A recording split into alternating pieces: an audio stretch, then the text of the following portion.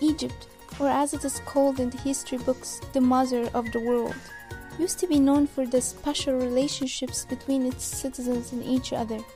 Egyptians used to have this kind of tight relationships and connections with everyone, and especially with their neighbors. But now, unfortunately, it's not the case anymore. Everyone is just minding their own business, as if they're living in their own world.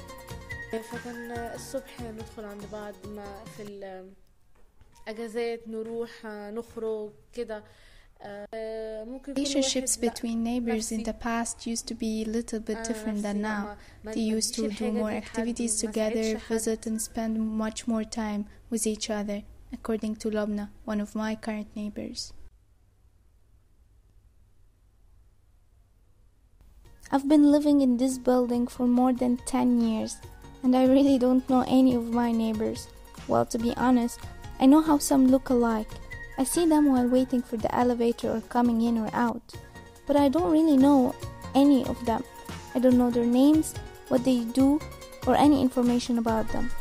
And I don't think any of them know anything about me either. يعني بشوفك في الأسانسير. Jermeen, one of my neighbors, says that she doesn't really know anything about me, with what university I go to or what I study, nothing at all.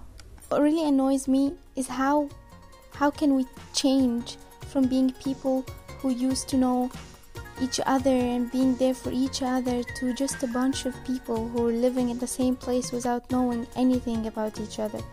Could it be the rhythm of life? Could it be the fact that people have changed to the extent that they don't even care except about themselves? But I still want to believe that this is just a period of time that will pass and we can go back to what we used to be, the real Egyptians.